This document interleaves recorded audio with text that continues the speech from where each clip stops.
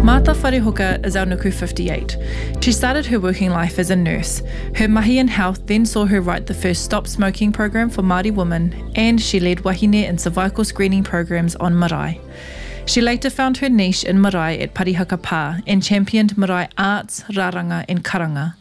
In 2015, she won the Creative New Zealand Ngā Tohua Tākingi Ihaka Award, recognising her lifetime contribution to the arts. Martha's many passions have been combined in her mahi around death, as she champions kahu whakatere tūpāpaku, the tikanga Māori practices surrounding death and burial. In this episode, she tells us about her life's journey, what it was like to grow up with a strict mid-Victorian-minded auntie. She shares her experiences of birth and death in her whānau, and she tells us why she advocates for euthanasia and how we all need to be prepared to die. Whakarongo mai. Kia ora, I'm Kiane. Nuku is a movement. We're empowering Indigenous wahine to be agents of change, cultivating opportunities to shape the world we want.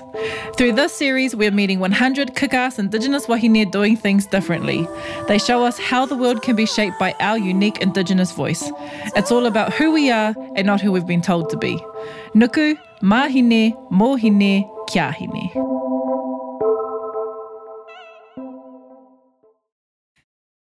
Okay.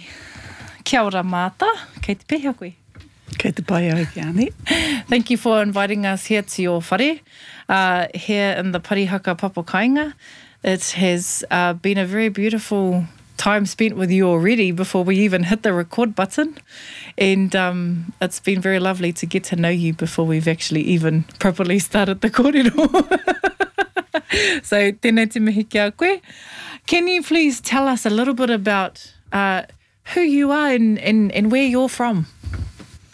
Well, today I'm known as Martha Wharehoka. When I was born, I was given the name Martha Hurita Carol, and I was a moana roa.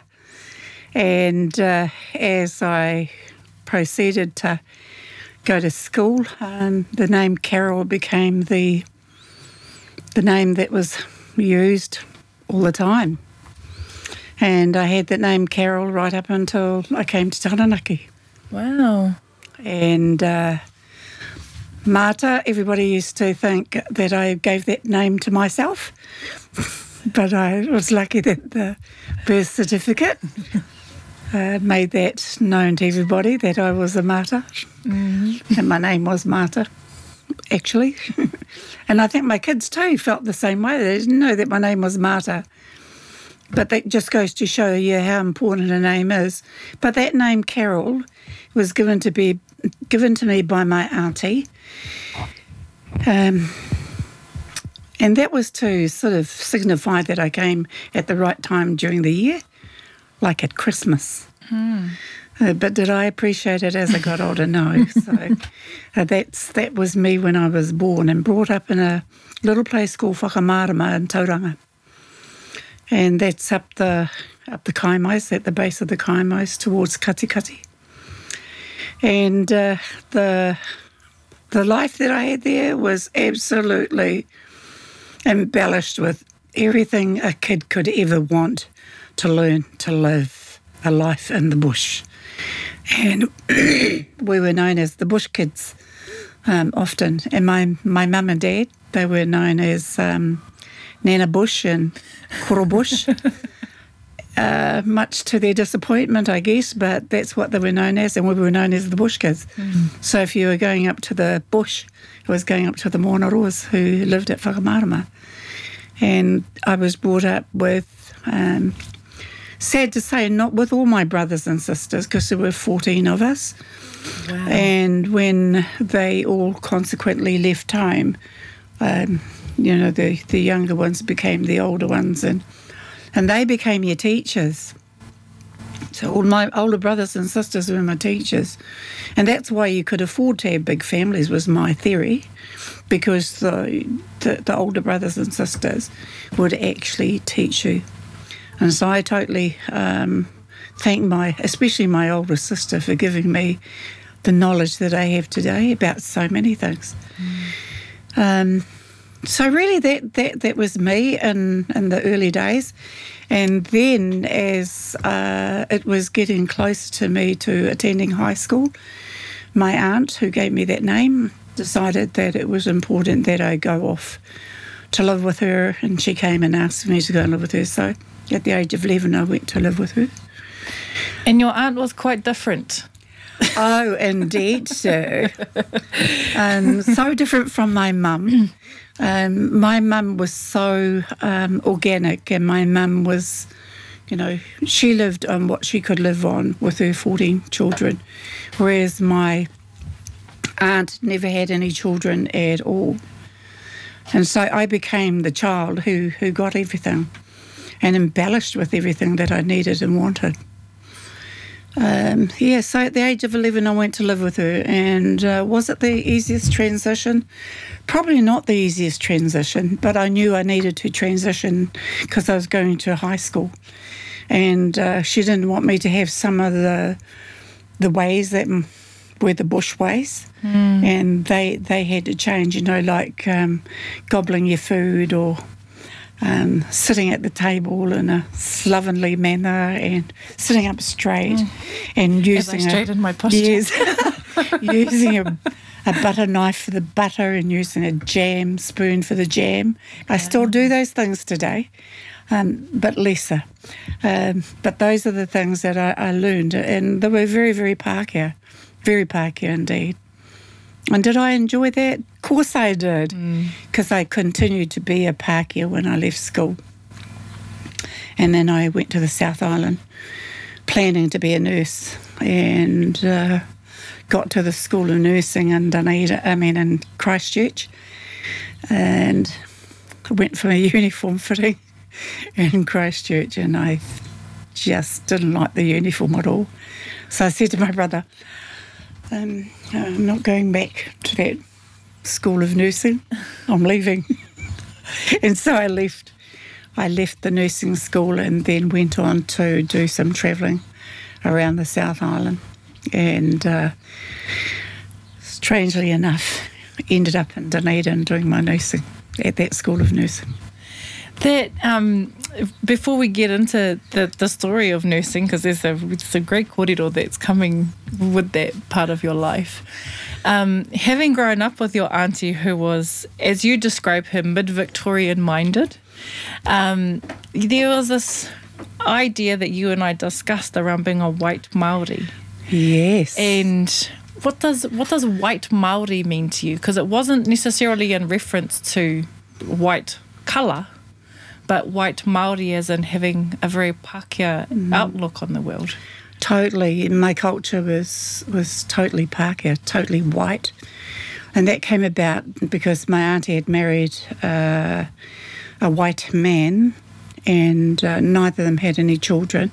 But he had a mother called Mary, and Mary was of Dutch descent.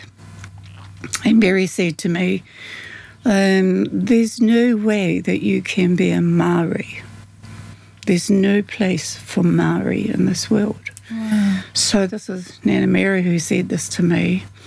And my aunt supported it in so many ways because she encouraged me to do things that were of Pākehā and removed my accent. When you're from the bush, you talk like a bush kid. But as I proceeded into high school, my first year to high school, by the time I'd started high school, honestly, I'd been practicing to talk properly. And so I had managed just over in that sort of 3 or 4 weeks to acquire this sort of different accent and to speak slowly and to do these things that are very Pākehā orientated. And my auntie did them. And using of the handkerchief, sitting at the table with manners that were so exquisite. And my family would say to me, and my brother often called me, I was the Māori girl, the white girl with the black asshole. So that was his comment about me. And sure as eggs, that's exactly what it was, this white girl with a black arsehole. But I thought that he was really rude to me in the first instance, rather than it being a compliment. That's not a very proper way to speak to a lady. Or about a lady. No. So that's how I got through that. And he continued to badger me about being white. And even to the point where when she died, my auntie died, and they'd tease me about, there's no longer you can be this white girl anymore, what's going to happen? She's not here anymore. And so there was this teasing and bantering, and obviously I didn't cope with it very well, that I opposed my family even more. But I did have a brother who was whāngai into the family, and we stayed very, very close. And he and I today still are close. He lives in New Plymouth, and I live here at Parihaka, and we still have this close relationship and a bond that we had when we were growing up together at the farm at Whakamārama. So this would have been, 50 years ago? 50, because you're 70 now, so probably around 50, 60 years ago that this was your life? Yeah. I look at you now, and I couldn't even imagine that's the young upbringing that you would have once had. And how long ago did you receive your moko kauae? I got that after my husband died, because in my state of rebellion, because as he saw that women were becoming into this situation of wearing a moko kauae. He wanted that for me as well. But I didn't want it. I thought, no, his sister got it. His friends got it. And he wanted me to be part of that. But in my kenda, I suppose, I didn't want to. And I knew that once he died, I would pursue it. But the interesting thing about it, when he did die, I thought, oh, yes, I better think about doing this moko kauae now. And went directly to the person that he had organised before his death. So there we are. But it was in your time, so you still got the one up. Yeah, absolutely. And the reason I ask is, I wanted to ask you, what do you think your auntie would think of you receiving moko kauae, given that her perspective of you at that young age? Because when I look at you, it's not just moko kauae. You have, there are moko on your arms and on your ears and on, you are wearing your whakapapa, you are wearing te ao Māori. You are a living, walking, breathing expression of your Māoritanga. And I'm just curious to think what your auntie might have thought had she still been here at this time. She probably would have banned me from going into the house. She would have probably said, oh, you can't come into my house with those marks on your body. She didn't like tattoos on people anyway. That was the kind of person she was. But with regards to things Māori, now here's an interesting thought, is that when she was growing up, she at the age of 17 was totally abandoned by her mother and father, well, especially her father. And she became a rebel herself in many ways and became that anti-mum and dad, and stayed working for this Pākehā whānau that Pākehā-fied her, made her the white girl. And she became that white woman because she didn't have a family to fall back on. I had a family to fall back on, but she didn't. And her father accused of being hapu to the farmer. And to this day, I don't think she ever was hapu to the farmer, because we had the kōrero about, her living at the house and working as a farmhand on the farm. But she certainly didn't portray herself as a person that would get into bed with that man anyway. So, she was telling the truth to me, I believe, and I just thought, well, her father lost out on a really wonderful woman, because she taught me ethics. They might have been white ethics, but they were ethics. And it made me that strong person too. And so we go on to your career in the health sector and your mahi as a nurse, and some of the milestones that you had during your time in health was around cervical screening and introducing cervical screening on the marae. And then writing the first smoking cessation program for, was it specifically for wahine Māori or was it for Māori? So specifically for wahine Māori. What drove you to do specifically those things around the smoking cessation program and around our cervical screening programs? Maybe I'll go back a step or two and remind me where I should take it, because I will get lost. I'll bring you back. So in my youth, my auntie ensured that I was on the track to becoming a nurse. And I was the chair of the Junior Red Cross for about 5-6 years. And so that held me instead to following humanitarian activities around the world and in Aotearoa and doing training. And then I went and did my St John's training as well, to the point where I got the Grand Priory Award and went to the Governor-General's house to receive that. So those were the two things that led me to becoming that nurse. And whilst becoming that nurse, I learnt so much about being Māori as a nurse. What I did learn was, in my nursing training, I had a German teaching me how to be Māori. Wow. So she was responsible for the culture within our nursing training program. And I thought, this picture's quite wrong. Just a little bit backwards. Yeah, this picture's quite wrong. German woman trying to teach me about culture. And here I was, a Māori within the nursing school. And there weren't many of us Māori in Dunedin. And then, after sort of all of that having an impact on my life, I learnt that Māori health were at its lowest. It's never, ever, in my history of living, got to where it's as equal to Pākehā. So I learnt all of this while I was nursing. And then I did some research on, as a public health nurse, I did some research on what we needed to do to build equity and capability and all of those things amongst us as Māori. And decided that we needed to do some things that were going to uplift Māori. And one of the things that I found really exciting about doing this is I didn't think that I had the skills to do that amongst Māori, because I'd come from this real Pākehā background of nursing and thought, will I be accepted within a Māori community? But I found I was, because I was human. I looked Māori, I sounded Māori, and I was a nurse, so those things got me through. And when I started doing these things in Taranaki, I found that there was a bit of respect and honouring going on that made it really wonderful to be part of a community.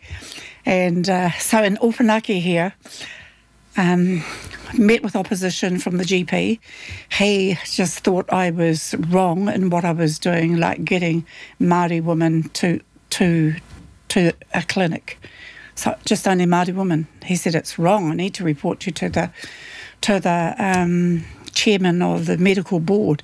And the chairman of the medical board happened to be Tony Ruakere, who was a Māori, so he could report me as much as he wanted. So I quickly rang Tony after learning that he was that person. He said, don't worry about it, we'll just carry on with what you're doing. Just keep going. Yeah, just keep going. And so, what I found with the system just didn't want Māori to get anywhere. And I was born a rebel, I think I still am a rebel in so many ways, because you only have to see the deficit and you think, I want to get that right. So I saw that with cervical cancer, and then I knew that we could do something about cervical cancer, because it's one of the diseases that you can prevent. And then I also knew that cervical smear taking was I did the training for that as well.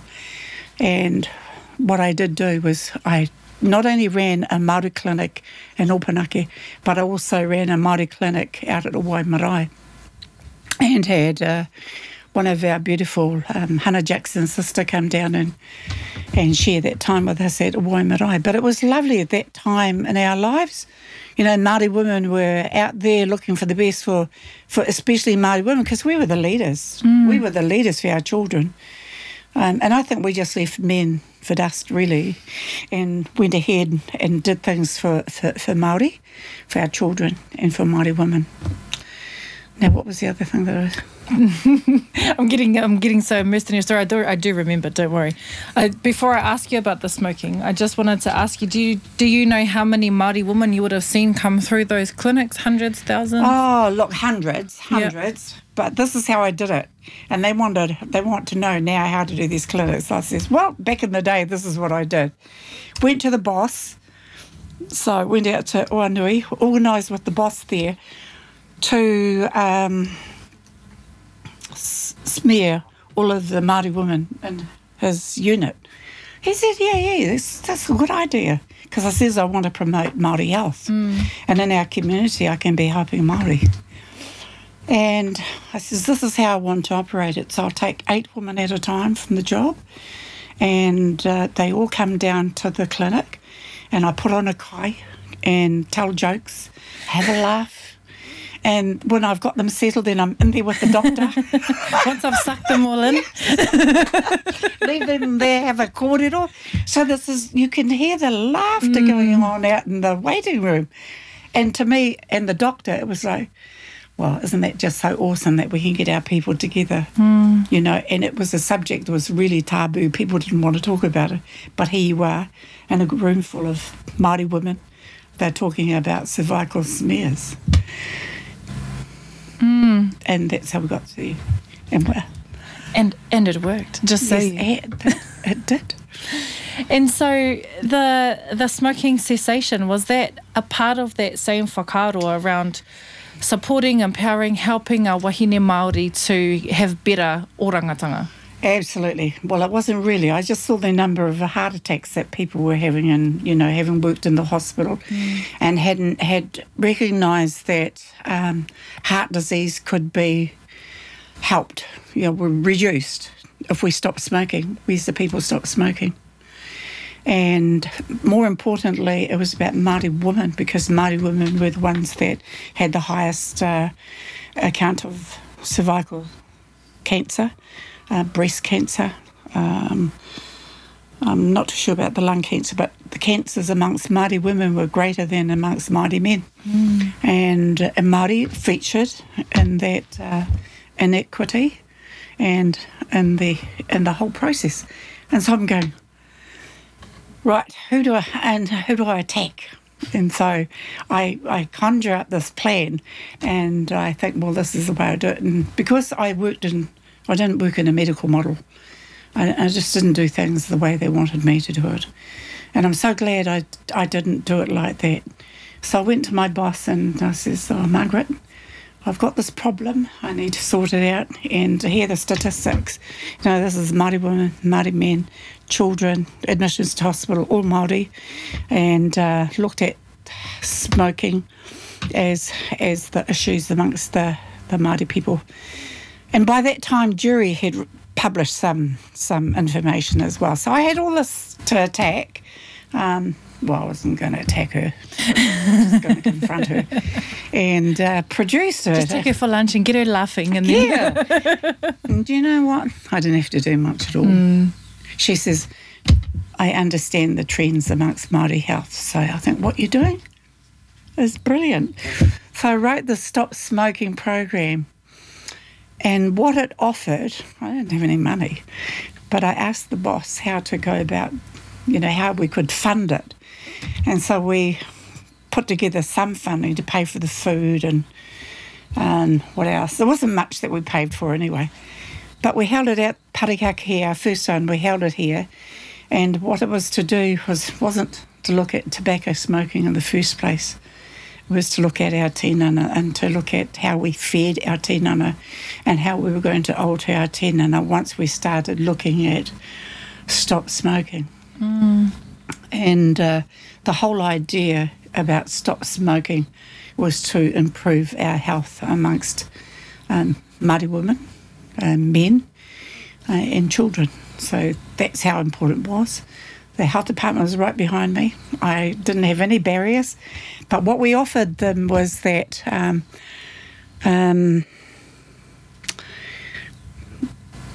because that's what we did. We charged, I think it was $600 for the fees, for the attendance for the whole week, because it was a live-in program. But those who had jobs were welcome to go back to work after they'd done a few days in the program. And so after working with their employers, we asked that they give pay for their fees. And so we had over 75% at the 6-month mark, still on smoke-free. Wow. So Paparangi Red said all we had to achieve was a 65%. We did 75%. But sadly, at the end of the year, I think we only did 62%, which was still a high number of non-smoking in the program. And I guess that same whakaaro that you have earlier around, you know, our wahine Māori, our Indigenous wahine being the leaders of change within their whānau. And while you had that 62% then went on to influence whoever else they came into contact with, including their tamariki, their tāne, their mokopuna. Absolutely. Yeah, wow. We've talked a bit about Parihaka Pā, and we've talked about some of the initiatives that you've had here. And you live here in the Papakainga. I live in a Papakainga. I know what it's like to live in a Papakainga. Some days it's absolutely fabulous. Some days it can be quite stressful. What has it been like for you living in this pā? And what is it like for you today, having the experience of having lived here for the amount of time you have? I think I've benefited because I married a well-known man from here, Toru Kōreri Wharehoka. Not only did I have one child, that was the only expectation, that I would have one child him, but I had 2 more, so we produced 3 children for Parihaka, and those 3 children still are here today doing the work on the pā. So, you know, it was to my advantage that I did marry someone like him and then went on to have these children. But one of the things, and then became the kaitiaki of the meeting house, and I'm still the kaitiaki today. That's 33 years down the track. Wow. So I think, you know, in my kaitiakatanga, I've managed to do really well. Questions are, how did I get there? Number 1 is to be honest, truthful. If you don't know what it is, what things are, you know, ask the questions. Never bullshit about it, you know. Never lie about the money. If you spent the money, what have you spent the money on? Just say. And if you're going to spend money, tell them how much you're going to spend on it. And at the end of the day, it's all about the kaupapa that Whiti and Tohu said here. And for me, in my heart of hearts, this is what I believe it is. And I use that, it's a biblical saying, but then it's got the right content and context as well. And it is glory to God on high, peace on earth, and goodwill to all mankind. So Auntie Marge said to me, you know, that's what was represented on the 3 feathers of Te Atiawa, and I believed it. So when you think of that last one, it says, glory to God and peace on earth, goodwill to all mankind, that is such a big energy and effort user that sometimes it's not always easy to be kind to people on this earth. But you do, you find a way to manage it. And I think that's what I've come with, that's what I've ended up with at Parihaka. And been here for 33 years, my husband's been gone 12 years. I think at the end of the day, it's about who you are too, what you've become. And a lot of people believe, not I was just going to say my generosity, but I don't think I'm that blooming generous. But I think I'm giving. I'm fair, and I'll ensure that whatever Te Whiti and Tohu set out for us to do is I'll I'll teach it to my children in my mokopuna. And looking at the succession planning going on here already, you know, how do we carry Parihaka into the future? So my mokopunas, you know, they're born to it. Yeah, and just in our arrival here today, and the whakatau that you gave us, having your mokopuna sit at your feet to listen and learn, that is so important. So important, eh? Some things that we often forget, especially in this very fast-paced world, when we don't necessarily have time to teach our tamariki and our mokopuna these things. But forcing them to sit at our feet, absolutely, is the way. Yeah, if you see on Māori television, my husband's there in one of the advertisements, I think, and on his crooked stick is our 3-year-old son, and that's where our boy was taught from that stick, and sit in front of his father all the time that he went to places. So, you know, we've been taught by the best. And when asked, you know, how you get your children to come back to Parihaka, you got to bring them up knowing that they've got to come back. You can't go and you know, experience the world and then come back and bugger off. You go and you come back, you know, because this is home, is where you've got to be, regardless. Is Papakainga living the way that we need to be moving forward? Oh, that's such a difficult question, because is Papakainga living today the way that they lived yesteryear? Because if it was yesteryear, we don't do enough Papakainga stuff. And that is, we're not sharing, we don't share here, because everybody lives in the insular spaces, and the only time we share is tangi, and on the 18th and 19th. So we have those opportunities to share. But if I could sort of look at where I believe that it was with our people, when you hear the stories of the streets being filled with houses here, and those koe and koro sitting outside their houses, and people walking by and going, kia ora, how did my get a cup of tea? You know, that kind of thing. We don't emulate that at all. So we've got a culture that we need to probably look at it a little bit differently. Because we still live, I guess the way of looking at that is, while we might live physically in a Māori context, we still live in a Pākehā world view in the way that we're living. I understand that too. I remember my grandmother telling me how, you know, the different whare, in the Papakainga, one would have, you know, would grow different types of kai, and they'd share it amongst the whānau, that everyone would have all of the kai. A different whānau would grow a specific kai, and that's how they would share it. Interesting to think that while the idea is very, you know, where we see it reflected when we look at it, but it's not necessarily reflected in how we live. Yeah, I think sometimes we misinterpret things in regards to being Māori. You know, I'd love to think that we were Māori, and I think that if we were typically Māori, we'd be gathering for occasions that are not those ones that you're forced to come together on. You like tangi. Not just the tangi. Yeah, and like the 18th and 19th there, it's like I started having sort of a street kai here. Come on, let's invite everybody to the street and have it outside. And then a couple of times it worked, but then it stopped. And I think things stop because they don't carry all the sort of the essential ideas that you first came with. So they get lost because you don't get the same feeling. So I can go along and conjure up all these neat ideas, and then it'll go flat because I no longer follow it no longer follows the concept, the original concept. I want to talk to you about tangi and tangihanga and death. But before we talk about the end, we should talk about the beginning. And that's around birth. Yeah. And your tamariki, those Parihaka tamariki that you brought into this world.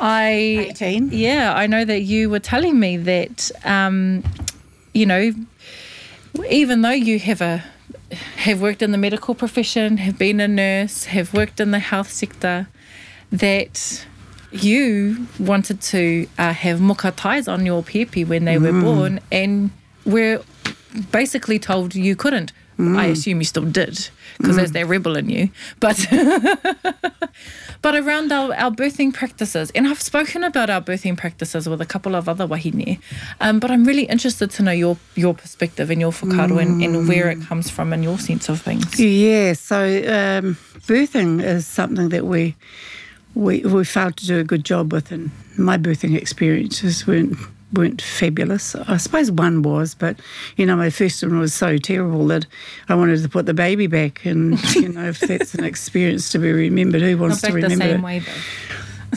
No. Yeah. And so I had older children, and I came to nurse here in Taranaki. When I came to Taranaki, my husband was married. My husband was into revitalising whatever he could. He wanted revitalised. So I thought, well, why not? Because, we're seeking to be Māori, and let's do what we can do to be Māori. And one of those was that birthing, tikanga around birthing should be Māori for us. And when we went to the specialist, because they had to go into a specialist because it's too old to have a baby at home, but we fought knives and tongs to have a baby at home, and he agreed to it long as I had the right midwife with me, so we had the right midwife. But prior to all of that happening, I, along with, my husband, argued the point that we wanted a whole lot of things done in a tikanga Māori way, and that we didn't want any Pākehā intervention at all. And one was the muka, and he said to me, Dr. Brooks said to me, look, I tell you what, we'll meet you halfway. How about you bring the ties in and we'll put them through the steriliser? And I thought, well, it's a step in the right direction. So I agreed that we'd do that. So we had these sterile ties ready for the baby to arrive. And of course we were going to have a natural birth. But did Marta have a natural birth? No, Marta didn't. So we had to have an intervention. The subsequent two, same way, all Caesars. So 3 Caesars. But by the time we'd got to the second baby, and discussing with Dr. Brooks on a deeper level, he says, I says, do you know this muka? It's totally, what do you call it? Well, it's got its own... It's clean. Yeah, it's totally clean. Properties That's right. and its own contains this healing property, and for me, when you put it through the steriliser, you kill it all. And so he agreed that we would make the ties. And I said, we want to make the ties at the time of the birth of the baby.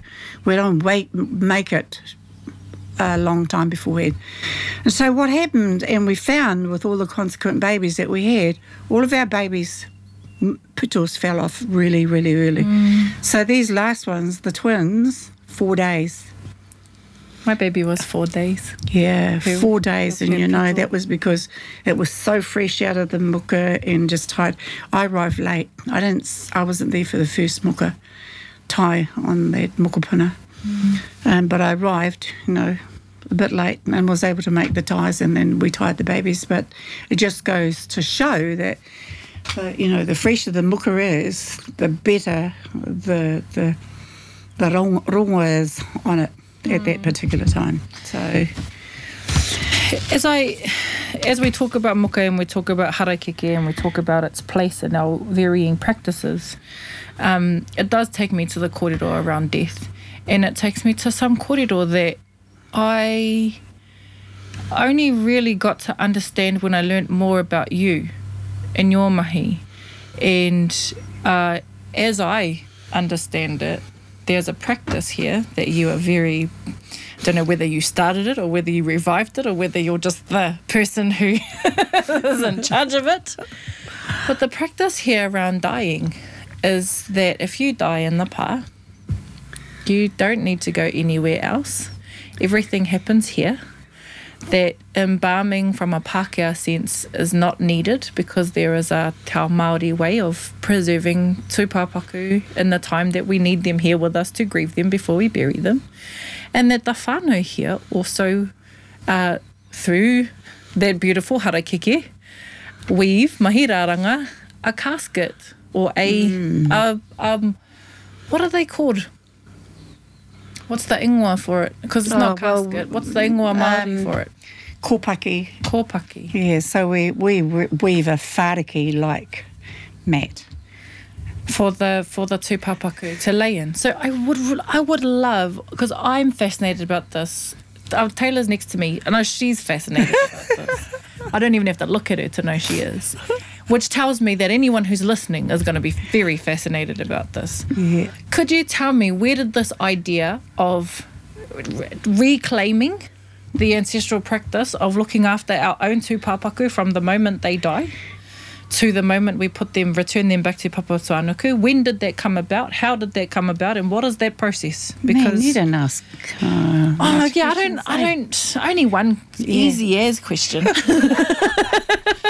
Can I just take us back to the birthing first so that I can finish that part off, and part where my husband was instrumental in bringing back what he called it, the iritanga. And so the iritanga was taking our mokopuna and putting them into the river early hours of the morning within 10 days of the birth. Wow. And that process we still have today, and my son and his uncle carry on with that for our family. But the thing is how do we ensure that, you know, that kōrero with birthing is real? So I hear others talking that it's not only iritanga, it's pure whatever they've got it named as, but is this practice sufficient to keep it going and to revive it into the future? So that's the kōrero that you can take away with this as well, as where do you take it? So there's a word that I coined with birthing, and that's the word deathing, because we don't have... I went to a professor and I said, hey, Prof, can you tell me how I'm to find a word that's going to sort of suit this, you know, to be synonymous? How do I find a word? And I says, I've got a word, but I don't know how you get around this Pākehā language thing. And he says, well, what is it? And I says, it's the word deathing. He said, well, I didn't see anything wrong with the word deathing. If you've got birthing, you can have deathing. And these are how words evolve, he says. So let's use the word deathing. So we've coined this word deathing to be synonymous with birthing, because we don't have a word that's suitable. But anyway, this whole deathing thing came about from a wānanga that was held in 1986 at Owai, and Auntie Ina got up to talk about how they dealt with their tūpapaku in their time. And because my husband and I were so keen on bringing back whatever tikaka we could, we listened to that story and carried it through. And then 2003, my sister came to live with us, and she died here at Parihaka. And we thought, oh my God, you know, she don't want to be going to the undertaker, because we talked about it as well. She doesn't want to be going to the undertaker. And but she was happy to be done at home. And so the doctor says, oh, that's all good. Organised for her to be done at home. And then my kids went over to Eltham to get a coffin for her, because she wanted a coffin. And then she said things like, oh, just give me a purple lining. And I thought, God, where are you going to get purple lining? That's not expensive. So the kids came home with this fleece, you know, purple fleece. Yeah. Well, it was really, really beautiful. But, you know, it was really hot. And you could feel the heat when you were, you know, putting her into it. But anyway, long story short, she was our really first tauira. And we learnt so much around her death and her burial. And my husband says, well, I don't want to go to the undertakers, because I told him what I had experienced as a public health nurse. You went to learn how to do work in an undertaker. So he was not happy that he had to have these needles put in because he opposed needles. And anyway, he says, I'm not going to the undertaker. So you keep me home. So I thought, okay, how am I going to do this? His sister's a nurse. His nephews are very strong-minded people in the community, and how was I going to do this? And I thought, oh, come on, Marta, rise up. Where's that rebel in? Yes.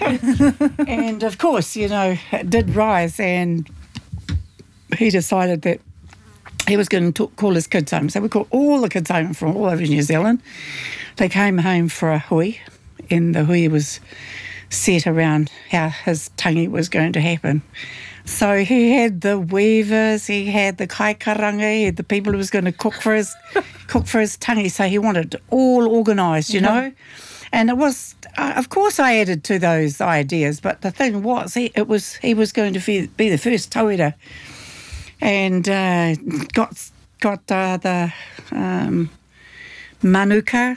He organised all of this to be done. And once that was all done, obviously he was quite content. So 6 months passed and he died.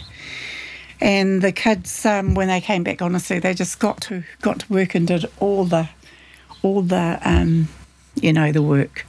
But I suppose there's all that wider level I haven't talked about either, because when I knew that he was getting really, really low, I just said to the kids, leave your jobs, come home, because he's not going to be here much longer. And sure enough, he was only here with us for a few days, and then left. And then the kids were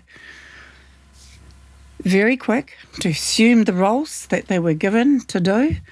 And I tell you what, it's one of the best tangis we ever had. It's like no arguments, everybody just did it. And I just sat there being the pauwaru. It was just so beautiful to see him wrapped in whāriki, and because we continue to do it. And we've done 132 Papaku now. Wow. Which is a big, so I've done them from Dunedin to North Auckland to Te Marae. And did I start it? No, my husband did, really. We were his tools that created that tikanga for the and we call it the kahu whakatere tu Papaku. But you've carried it on, and you've helped to revive it in the sense that, he has been gone 12 years now. Yeah. And it's been an opportunity for you to take up that mantle. Oh, absolutely. My pātai is, do we, from a very practical perspective, once somebody passes away, is it that we bathe them in certain rongoa that helps to keep their bodies however they need to be for the time that we have them over tangihanga? Or do their bodies just deal with that and cope with that on their own? Good question. And it's a very good question, because really at the end of the day, that karanga says haere atura? Yeah. Well, I don't say haere atura because I don't want them to go anywhere. I don't want their wairua to go anywhere but to stay with them. And so I ask that their wairua, and before they die, I say to them, this is what's going to happen. You are going to take responsibility for your tupāpaku. Not the people, but you, okay? So we've gone through this corridor that gets them to where they're going to pass over. And when they do pass over, and these are the behaviours that I require of you throughout your whole tangi. And I'm sure it's an easier process. It used to be really difficult because we really didn't have any idea of what commands we could make over the wairua. And as I've gone on this journey, what I found is that I can command that wairua to be caring, responsible for its tinana until it's in the hole. So the last one I did was about 5 weeks ago. No, sorry, probably 8 weeks ago. I went up to Taumaranui to do her. An amazing process, because I think I shocked everybody. I arrived up there kind of midnight-ish, and then we got to start making the kahu for her at midnight, and people going, "Oh, so far, what time do we go to bed?" And I said, "Oh, no, we don't go to bed. We stay awake all night and we prepare this whole unit for her. And we go to bed after we've put her into this unit and we've done the karakia over her, and then you can go to bed after that." And it was like such a shock because nobody expected that at all. But you know, the thing is, the Wairoa works in so many different ways, and the whole time that we were there, you know, I'd never ever made the handles in half an hour. Never ever have I ever done that. But you know, the spirit that we were working with said, "Marta, you can do it." So what we did, I lined up these people, and I don't usually have these wonderful people, lined these people up who were stripping and passing me the muka as we were going. And honestly, of course, half an hour, I can twist for a half an hour, and made these beautiful rope. And just in case people are not familiar with harakeke terms, they were stripping the harakeke, not stripping the kako. Yes, yeah. And so we wrap them in the... So we make whāriki. And the whāriki that my husband always talked about was a whāriki to go under them, one that's been used. You don't have to have a brand new one to put underneath them, but, you know, historically he said that there are a lot of old whāriki that come with a lot of wairua that's been walked on, and, you know, people have laid on them and ka pakurukuru, so they're broken and they can be used. And those are the ones that you use, so that they're not thrown away, but they're used purposely. And then the next one that we make is the green one that's done on the fresh that day. And then there's another whāriki that's made to go for the upoko. So there's 3 whāriki that are made. And then there's a waka that's like a ladder. It's got 5 rungs. And then it's got these beautiful handmade ropes for handles. And then it's even got some drops to drop down into the hole. And when it's all lashed together, it is totally beautiful. So if you could just imagine, there's a sort of a ladder, and then there's this whāriki that's put on it, then the 2 papakus wrapped in the whāriki. And honestly, I don't invite anybody to put any plastic things in. People want to wear shoes to the grave and all of those things. So gradually, all of those things are going. So we don't put... We have to say we're feeding Papa Tuanuku. We're not going to be feeding rubbish to Papa Tuanuku. So plastics, you have to think about it. And through this whole process, you have to change people's minds too, that, you know, oh, we want them dressed in this suit. No. It's not cotton. It's not linen. We're not putting it on them. And so we've, you know, the change of the mindset in our people, no mattresses, nothing like that.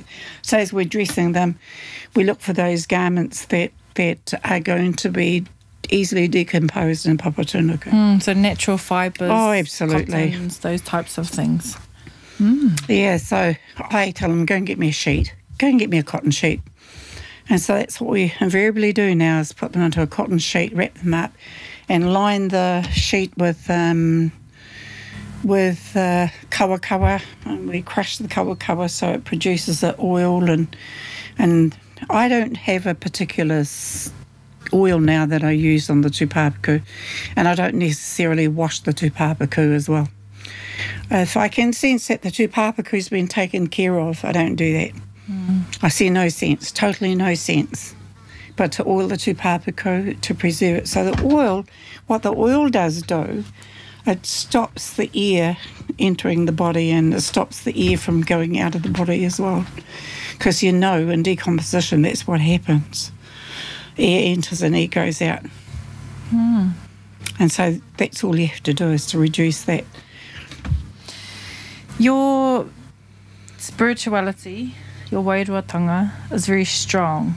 And I know that in 2000 you had I should probably talk into the microphone, probably be a bit easier. Your wairuatanga is very strong, and your spirituality is very strong. And I know that in 2000 you had a car accident, and as a part of that, you were on life support, and they turned off the machine. And I mean, you're still sitting here in front of me, so they turned off the machine, and you kept breathing. In the story of you having them turned off the machine and you continuing to breathe, you experienced what many of us kind of say is, oh, did you see the light? Yeah. Did you go to the light? And in your experience, you did see light. Do you remember a lot of that feeling, that moment, that time? Or do you just really remember light? There are a lot of things that I remember because, fortunately or unfortunately, as the case might be, is near-death experiences happen to a lot of people. And I was really impressed that they happened to me, because I never thought that things like that would ever happen to me, because if there was a competition in our family as who was going to be the most wairua person in our family, it wasn't me. It was definitely my older sister. And then when my older sister died, I'm thinking, well, I wonder where this gift is going to go to. Certainly isn't me, because I've got an older sister, I've got older brothers. And, after that car accident, of course, not only did I see the light, and it's a light not at the end of the tunnel, but it's a light like a grey cloud, and in the middle there's just this little glimmer of light, and it just sits there. And it's almost like that you're going to go, but who the hell's going to come and get you, And I often thought about that, who was going to come and get me. And I had an argument in one of my near-death experiences with my father, who arrived. And I says, where's my mother? And he says, she's not coming. I says, well, I want Mum. I don't want you. But I knew in my own thinking, in my unconscious state, that I wasn't going to die. So I knew if my mother had come, I would have been gone. But it was my father who came. So that was one of the occasions. Then there were 3 occasions that I had a near-death experience. And then the other one was I was given to die. And so I thought, in me, this is what I wanted to do. So and it happens in the blink of an eyelid. And you just go places. So I went down to my family down the South Island, down to Nelson, went down there. They didn't want me there. And it was like, no, go. So I went over to Tauranga, and I thought, oh, yeah, you fellas will take me out. No, nobody would take me in Tauranga as well. And then I went over to Ngāti Tahinga, over to the East Coast, West Coast, and thought, oh, yeah, my twins are buried there, so they'll take me there. But no, they didn't. And then I thought, well, there's only Parihaka to come back to. So I came back to Parihaka. It's like a story that you sort of create in your own mind, I suppose. But this is what happened in that state. So I go to Taniho, and there's an old lady standing there, and I know this coat. Man, if I see this coat again, I'll be able to say, there's a message there for you. But I haven't seen that lady in that coat yet to give her the message that was given to me by the old people on the other side. But anyway, I get there, and she goes, you can see we've already got a tūpapaku here. And I'm going, so what? There's another one coming. And then they said no. The old lady said no. Then I went over to Toroanui, and the old man, I just know this old man. He's never, ever left my mind, my thinking. He's never, ever... You know how memories fade? He has never faded, never. And it's almost like the psychologist telling you to relive those memories. If you want those memories to live, you've got to relive them frequently. So he said to me, you go, not here. And Tautapaipa was the only place. And up there was the woman there, she was alive, Frida. And I said, Freda, I want to die. I want to come here. She goes, fuck off. You get back. And that's what she said to me. And I came alive. You know, it was like, wow, these things just happen ever so quickly. But those near-death experiences kind of create another pathway for you. And in fact, they actually strengthen your pathway into learning about yourself and the spiritual world.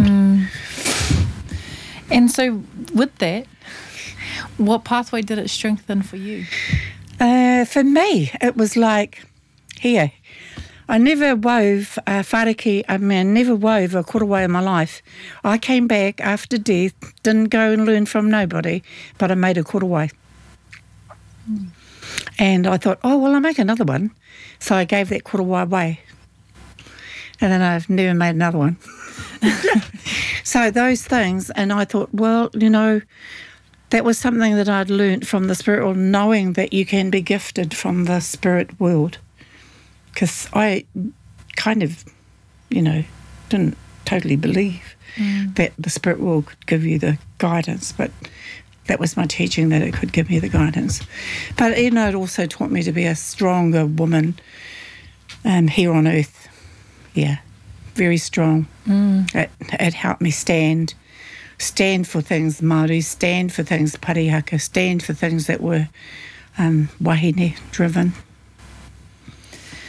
In the discussion around death of recent times, there's been discussion across Aotearoa around euthanasia. And I know that you are an advocate for euthanasia. And I think it might have been something that you had either said to someone else, or there was kōrero around a traditional practice of euthanasia, and that our tupuna, and please correct me if I'm wrong, because I'm literally pulling from my memory it's a good memory. This, that our tupuna had a practice around euthanasia, and that if you were dying, to speed up that process, they would leave you out in the elements. And I don't know whether I've just dreamed that up in my head, because I was like, gee, that sounds stinkers. That sounds pretty mean. Or whether I've read that that's something you said, or whether I don't know where that's come from. I can't attribute that to anyone in particular. I'd like to say that's what you said if that was what I read. But is that something that had happened? Is that something that you're aware of that happened? Absolutely. And it was me that said that. Oh, ka pai. Okay, cool. And I'll continue to say it.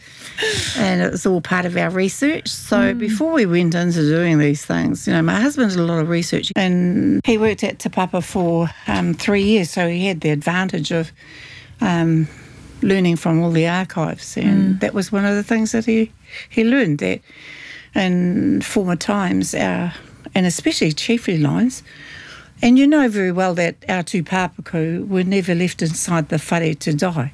It was a tapu thing to have them die in the house. I mean, we don't talk about it often enough to know that that's what it was. So what they were given to do was to go outside and onto the maho, so outside the whare, and left there to die. If that And what I equated it to was a similarity between euthanasia and our practices. So the practice was put the tūpāpaku outside, allow the tūpāpaku to die outside. Should the tūpāpaku fail to die in a short time, then they were built a whare mati. So that's my understanding where the kōrero whare mati came from. So out on the outside on the atia, the whare mati was built there. So it was a temporary erected whare, and it was entwined in such a way so that after the tūpāpaku was taken, the whare, there was only one string that you pulled and it imploded. Amazing, eh? That this building, well, it's not a building, it's only a very loosely made cover, so it imploded and then they could burn it. And so we learned from that our ancestors did do that. And to me, I could equate it to euthanasia. because you're making a choice about how you die. The other thing, when you put the tūpāpaku outside then in my teachings, is about making sure that we don't feed the tūpāpaku. Because if we give the tūpāpaku food, then the tūpāpaku has to continue to live. So it's quite wrong to keep on feeding them. And it's very difficult for many, many family members to stop feeding their loved ones. And to the point, I'll go home. I won't stay around for that tūpāpaku to pass over, because if the family's chosen to feed them, then they haven't chosen to let them go. And if you have a look at our historical accounts, give them water, and that's enough to keep them, not alive, but it's enough to keep them going until they do pass over. And it's a really hard kōrero to receive, because you equate feeding them with love, and that you... I'd need to sort of question whether it is love, and whether our tupuna were actually far more knowledge than that, because that interpretation to me is not love at all. Love to me, when someone's dying, is to let them go freely, peacefully, and in the least painful state. So if you're going to keep them alive by feeding them, by exercising, keeping them alive with pain-free medication, instead of letting them go, because that's where I still believe that we're confused about the state of that state that we talk about, when we're passing over. We don't understand. Well, I think I understand it a lot, but a lot of us don't.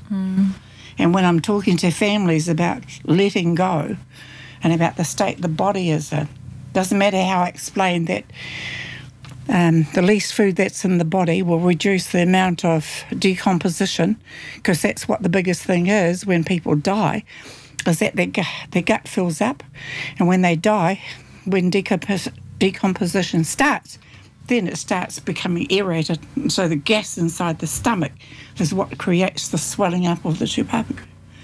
So the least amount of food that you put into the tūpāpaku makes a lot of sense. Our ancestors had it right. And you just let it have water. And you don't have to empty the mimi bag out. You don't have to empty the poo bag out at all, because it's all done. The other parts I had around that was the difference between burying and cremation.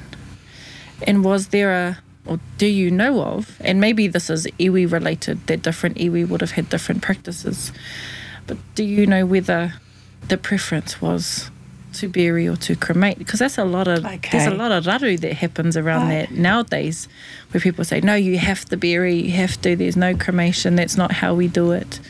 I'm just personally interested in that. I have a personal take on it, because I don't have any facts. I don't know. I've researched enough to try and find, and other researchers who have, and they've never found where cremation was actually an event that actually took place.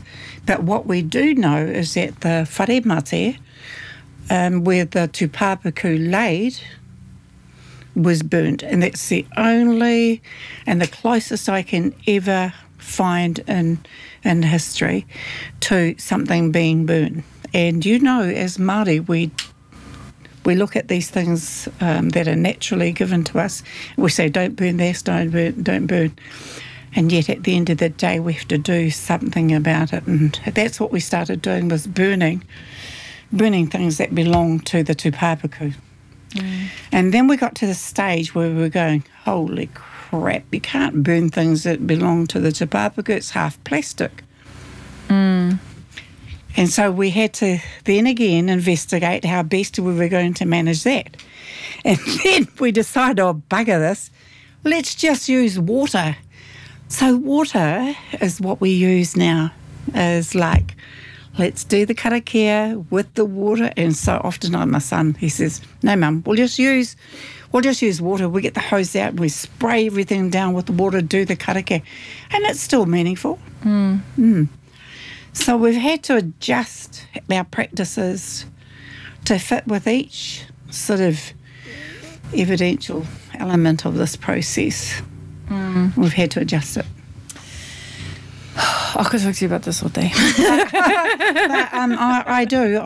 When I did a tūpāpaku and they said to me she's for cremation, and in one sense I thought, oh, hallelujah, she's for cremation. Because I really wanted to trial how long it would take me to manage a tūpāpaku for a cremation, because you do things quite differently, very, very differently. There's no handles, there's no ropes, there's just the tūpāpaku. And then the other thing, I didn't use native timber on that tūpāpaku. I went and bought some dowling from Bunnings and used the dowling. Worked really well, but it was going to be burned, and I thought, oh, well, it's it's not a Māori, it's not a Māori wood. We've had the kōrero at the Mātauranga that you have and that you have shared is rich. Not very many people actually get to sit down and have these kinds of kōrero, and I really appreciate that we've been able to share these kōrero today.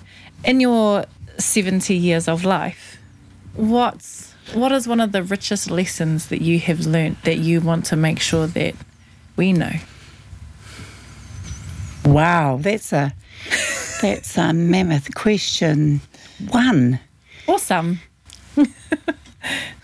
I won't hold you if it's more than one.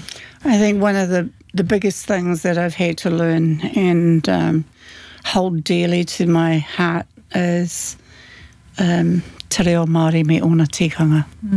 Because without having learnt that, I may not be where I am today.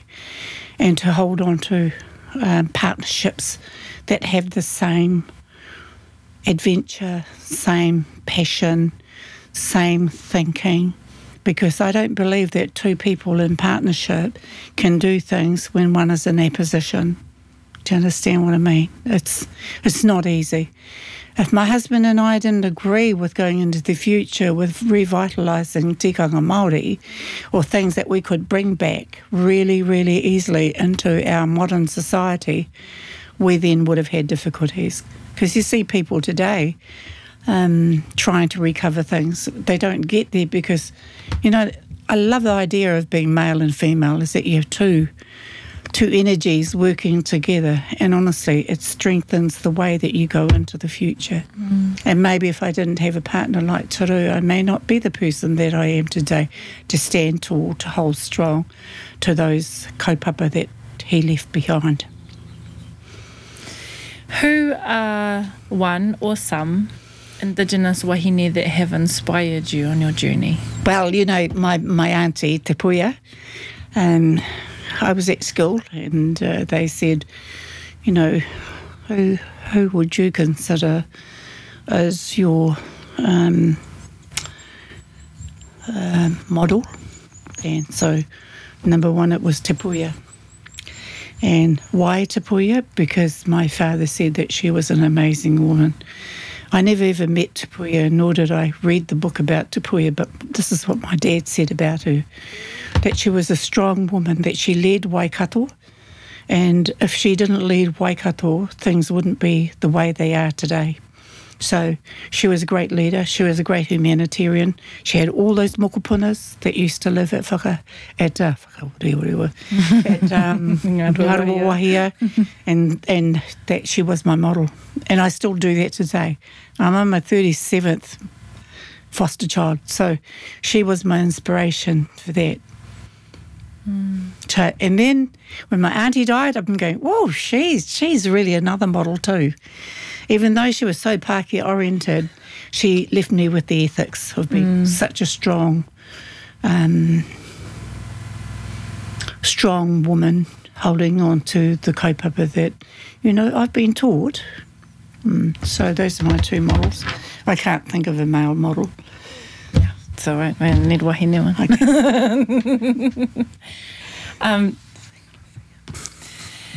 What brings me to my last pātai. And I want to come back for a part 2 and a part 3 of this kōrero. So I might hustle you for that a little bit later. I might give you some kai, make you laugh, and then take you into the other room and convince you. But my last pātai is, what is your hope for the future of Indigenous women?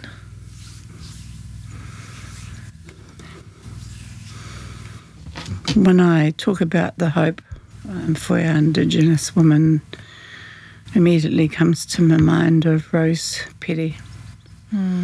Because Rose Pere is in my program as well with the Kahutu Pāpaku, Kahu Whakatere tu Pāpaku, as an inspiration to me as a Māori woman who was ignorant to caring for Papatūānuku. And she came here and she said to me, Mata, please take care of Papatūānuku. I didn't know what Rose Pere was on about. I thought what she was talking about was she had seen me, a wairua, dig a big hole in the ground over there with a digger, and I put all the rubbish in there.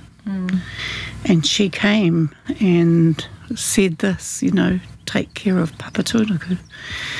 And so for me, I thought, shit, this is really, really scary. Spooky, in fact, that she said to me to take care of Papatūānuku, and I just dumped a whole lot of shit in the puku of Papatūānuku. And then years passed by and my husband died, and then I realised what she actually meant, take care of Papatūānuku. By that time I'd learned not to abuse Papatūānuku by putting plastics into Papatūānuku, not putting you put the right clothes onto the tupāpaku. Everything that you return to Papatūānuku is got to be edible, consumable, that you can't, you can't put shoes and plastic bags and mattresses into Papatūānuku. So, if all of us wahine can take responsibility for looking after Papatūānuku, because Papatūānuku is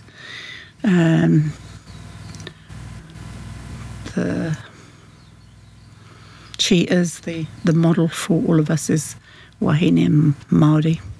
When you think about how she has taken so much in the way of abuse from the whole world, and we call ourselves humanitarians. And I used to think that I was pretty good, but, I'm better now at looking after Papatūānuku, and I think that's what I would say to all of us wahine Māori, is to ensure that we look after Papatūānuku in the first place. Because Papatūānuku not only provides us with sustenance, there is more to that. I mean, we go back to Papatūānuku in death.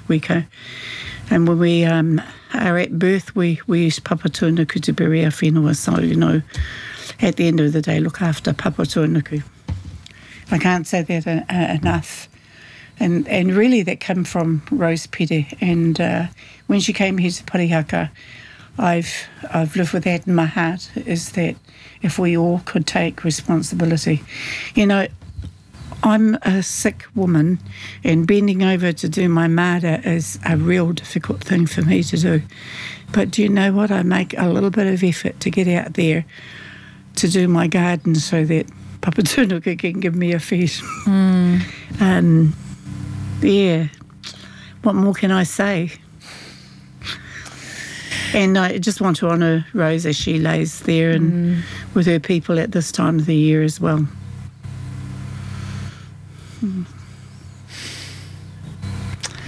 Well, I just want to... I thank you is not even the word. I didn't even know what the word is. But I want to honour you for your time today, for the kōrero that you've shared with us. Honour you for the mahi that you have been a part of, not only your influence in the health sector, your influence for improving the health and well-being of wahine Māori, but your influence in revitalising our tikanga, our systems, and not being afraid to do so, and being a rebel. Being a rebel in doing so, because what you've done is You've helped to influence those generations after you. And I find it a real privilege to be able to sit here in your whare. I acknowledge that I'm very privileged to be able to sit here in kōrero with you today. And I just want to thank you. As you said, I know you're not well. And so for you to have given us this time today, it really means a lot. I will be having more kōrero with you, I am very sure. And I'm very moved by learning more about our practices around death and wanting to actually go on and learn more for my own whānau. So thank you. Tēnā koe. Mauri ora. Ana he waiata kia whakamutu tēnei, wāhanga he wahine āmena waiata no toko ho rangatira. He maru ahi ahi kei muri, te maru awatea, he pākia roi roi kei mua. After the shades of darkness come the dusk of dawn, whilst before lies the shimmering glory of a fair day. Kia ora.